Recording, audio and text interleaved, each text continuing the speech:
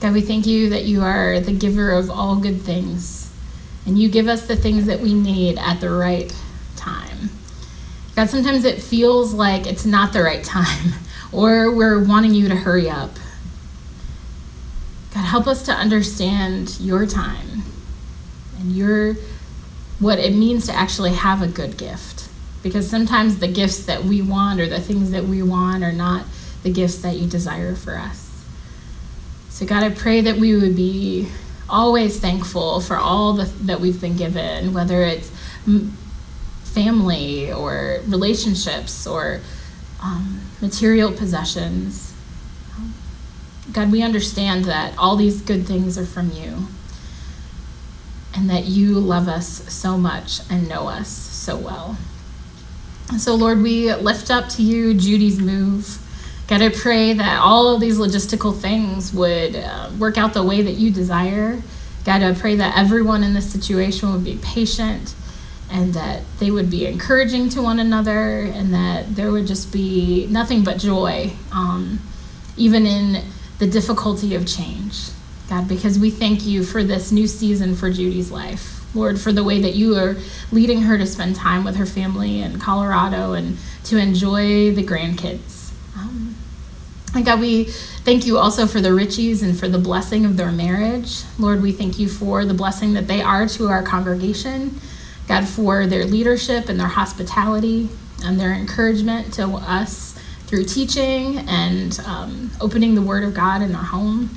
God, I pray that you would continue to make their marriage fruitful and that it would bless so many others. And God, we pray for Turning Point and their ministry and their desire to work alongside of us in this neighborhood, Lord, to help reduce domestic violence. God, we know that that's oftentimes a hidden problem until you spend time in this neighborhood and we hear it and we see it. God, I pray that you would help us to work to support the women and men that are in relationships that are broken. God, that we would help them find light and life in you. And God, I pray that as we open Ephesians 4 today, that it would be just a sweet fragrance to us. God, that it would be living water to our souls. For those spaces in our lives that we feel broken and disunified with other people, God, I pray that you would show us the way to unity and peace and loving kindness and humility, all these things that you are calling us to in this passage. Lord, I pray that the words of my mouth and the meditations of my heart would be holy and pleasing to you. It's in your name I pray. Amen. Okay, so I'm going to call on readers if you guys don't volunteer or just start reading. So who wants to go first? All right, Kim. As a prisoner for the Lord, then, I urge you to live a life worthy of the calling you have received. Be completely humble and gentle. Be patient, bearing with one another in love. Make every effort to keep the unity of the Spirit through the bond of peace. There is one body and one Spirit, just as you were called to one hope when you were called. One Lord, one faith, one baptism. One God and Father of all, who is over all and through all and in all. And to each one of us grace has been given as Christ proportioned it. This is why it says, when he ascended on high, he took many captives and gave gifts to his people. Tyler. What does he ascended mean, except that he also descended to the lower earthly regions? He who descended is the very one who ascended higher than all the heavens, in order to fill the whole universe. So Christ himself gave the apostles, the prophets, the evangelists, the pastors, and teachers to equip his people for works of service, so that the body of Christ may be built up until we all reach unity in the faith and in the knowledge of the Son of God and become mature, attaining to the whole measure of the fullness of Christ. Jess.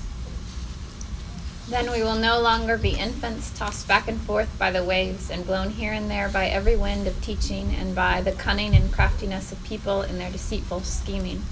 Instead, speaking the truth in love, we will grow to become in every respect the mature body of him who is the head, that is, Christ. From him the whole body, joined and held together by every supporting ligament, grows and builds itself up in love, and each part does its work. Thanks. So I feel like this week truly builds on some of the things that we talked about with Quinn last week, where he is talking about that vertical reconciliation that we have through Christ to God, right? But then we need to bring that down and have that horizontal reconciliation among all of the people with one another. And it is by the power of Christ and the Spirit that we can reconcile with one another.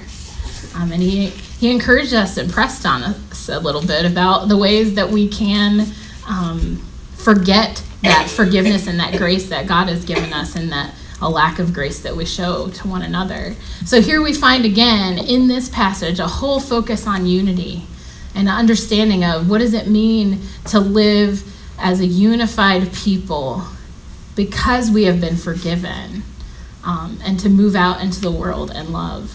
So there's just a couple things that I landed on when I was studying that I want to spend some time with.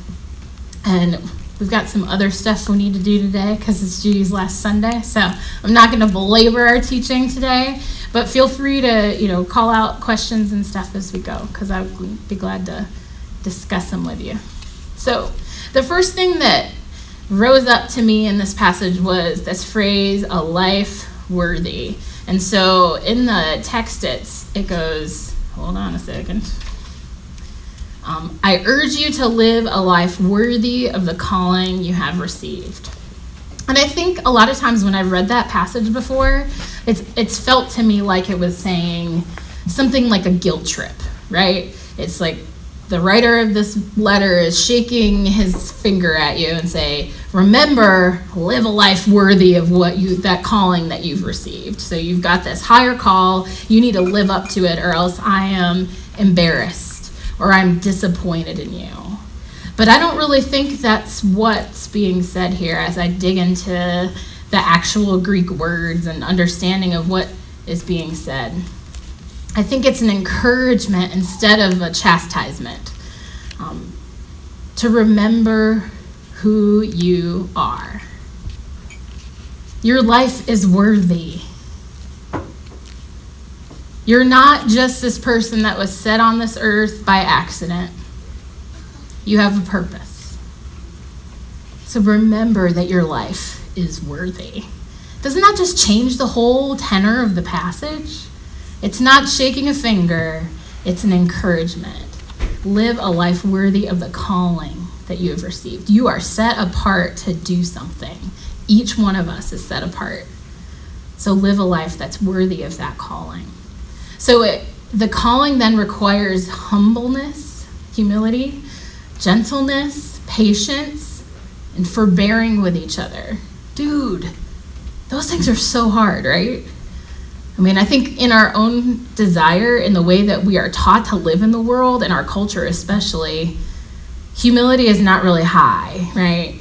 I mean, we see so much in the media from all different kind of people who lack humility, because it's all about getting attention, bringing attention to yourself, becoming YouTube famous, right? To find your 15 minutes of fame for doing really weird and random stuff. But most of the time, those things are not to help other people in the world, right? It's mostly just to have the spotlight pointed on you. So humility, gentleness, patience, forbearing with each other. But who does that look like? This is the Sunday school answer. Jesus. I mean, that's what the way Christ walked on this earth, is with all of those things.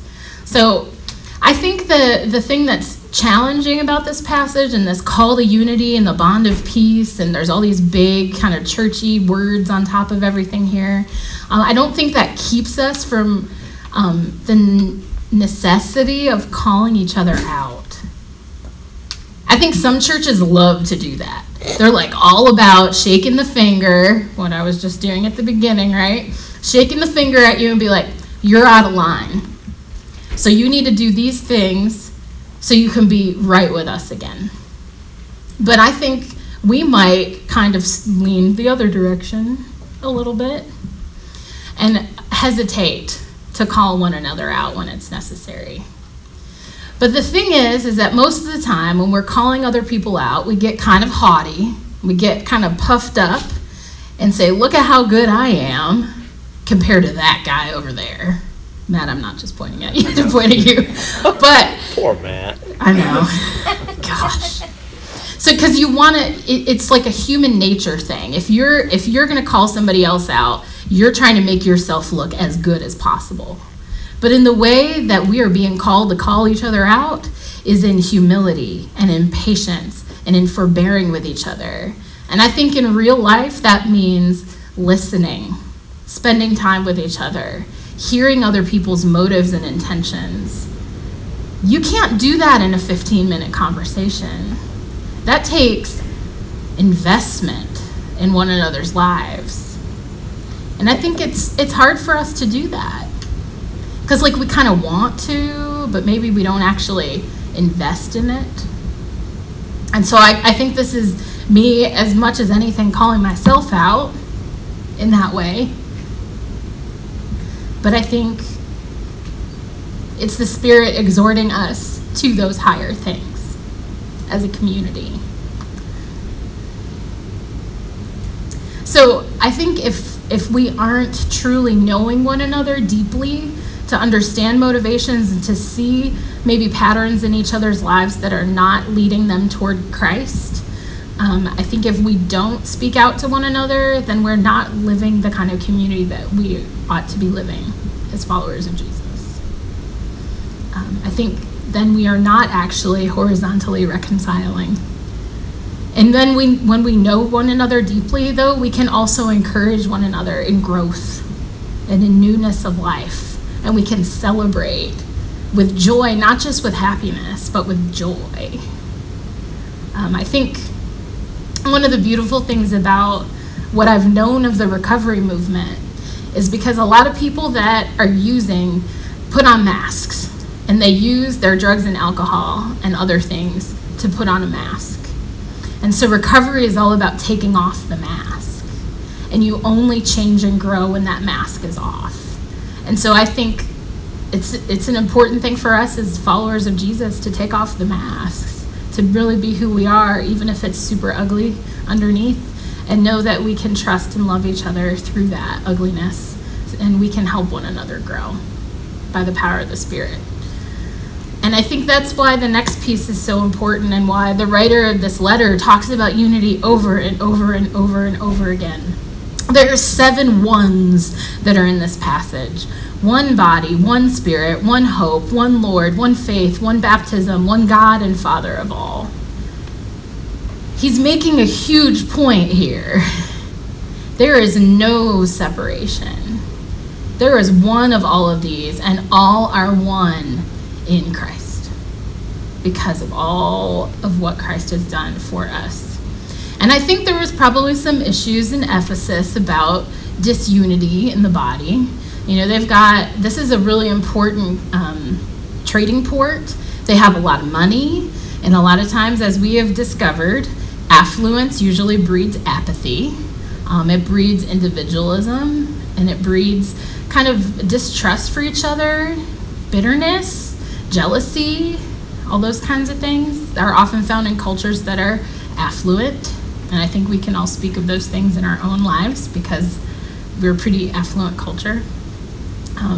So I think the call for unity in all of those differences, but among those differences, we can be unified in Christ because there is one body, one Spirit, one hope, one Lord, one faith, one baptism, one God and Father of all. There's no separation. And so the way that we get to this unity is through love, peace, humility, gentleness, and serving one another. And so we can jump over to the next thing, which means that we are equipped for service. So this is the section that kind of got me the most when I was studying, because the Greek word for equipped, I'm going to try to read it right, katarismos. I need to brush up on my Greek, so when Eric and I go to Greece, we're not like running into walls or something. Kartarismos, and it comes from this noun that means the setting of a bone.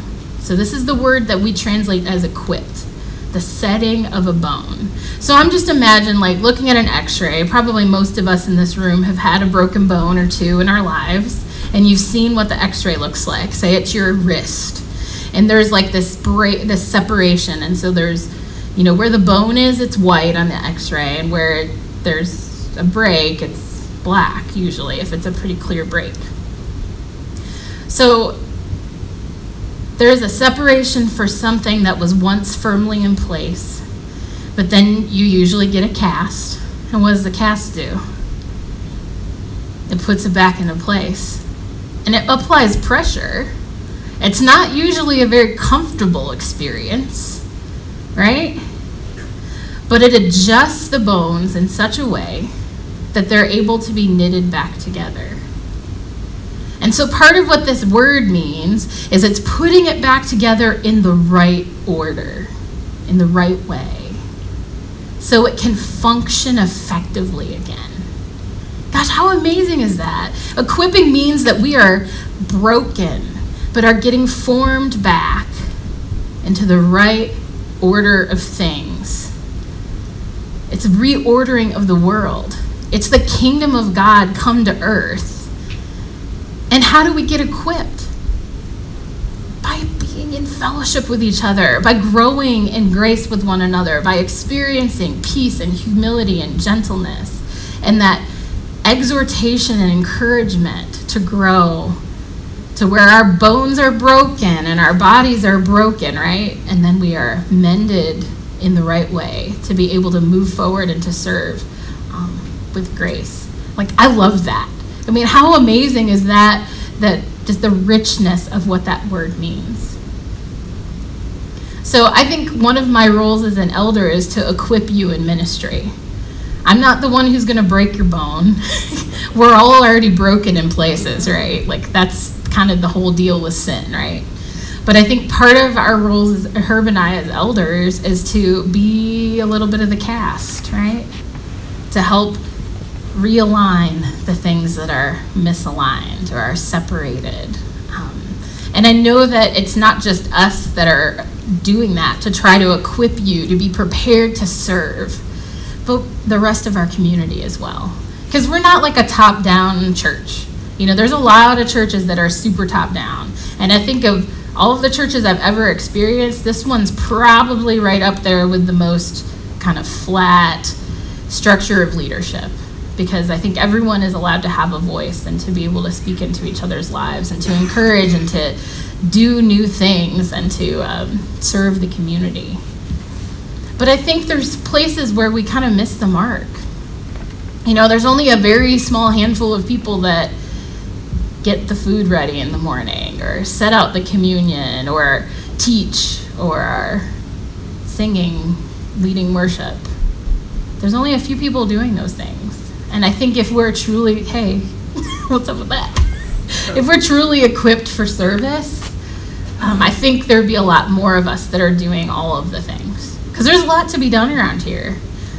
So one of the things that we discussed in our leadership meeting last week was something called Sign Up Genius. This is my little plug for organization.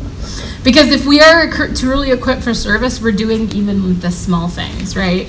Like making sure that the bathrooms are clean and have paper towels and toilet paper, that type of stuff, or washing the coffee cups. You don't even have to actually wash them. All you have to do is put them in the dishwasher at the end of the service. That kind of thing. And all of that is so helpful. And we would love more people to help teach the kiddos, as long as, you talk to us ahead of time if you haven't taught the kiddos before. And I would love for us to have some more folks that are up here in front teaching. Because I think there's, as we found, a lot of people that have a lot of really important things to say because of what they've learned and the story that they carry with them in their spiritual journey.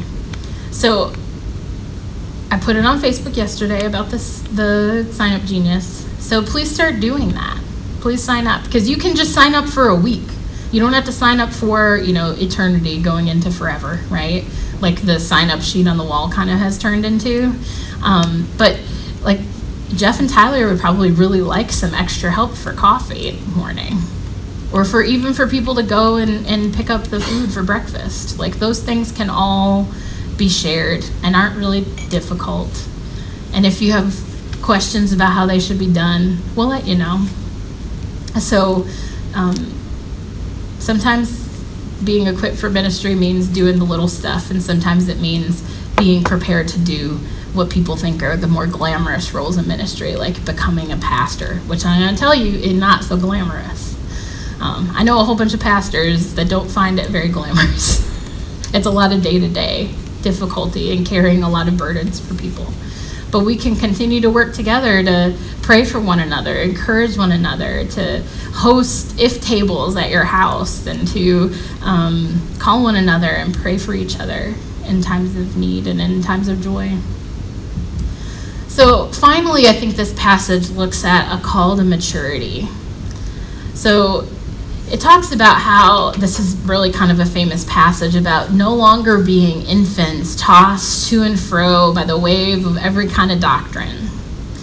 And, I think people like to pull that out to prove sometimes that their theology or their doctrine is, superior to somebody else's. And I'm not sure that that's where they're trying to go.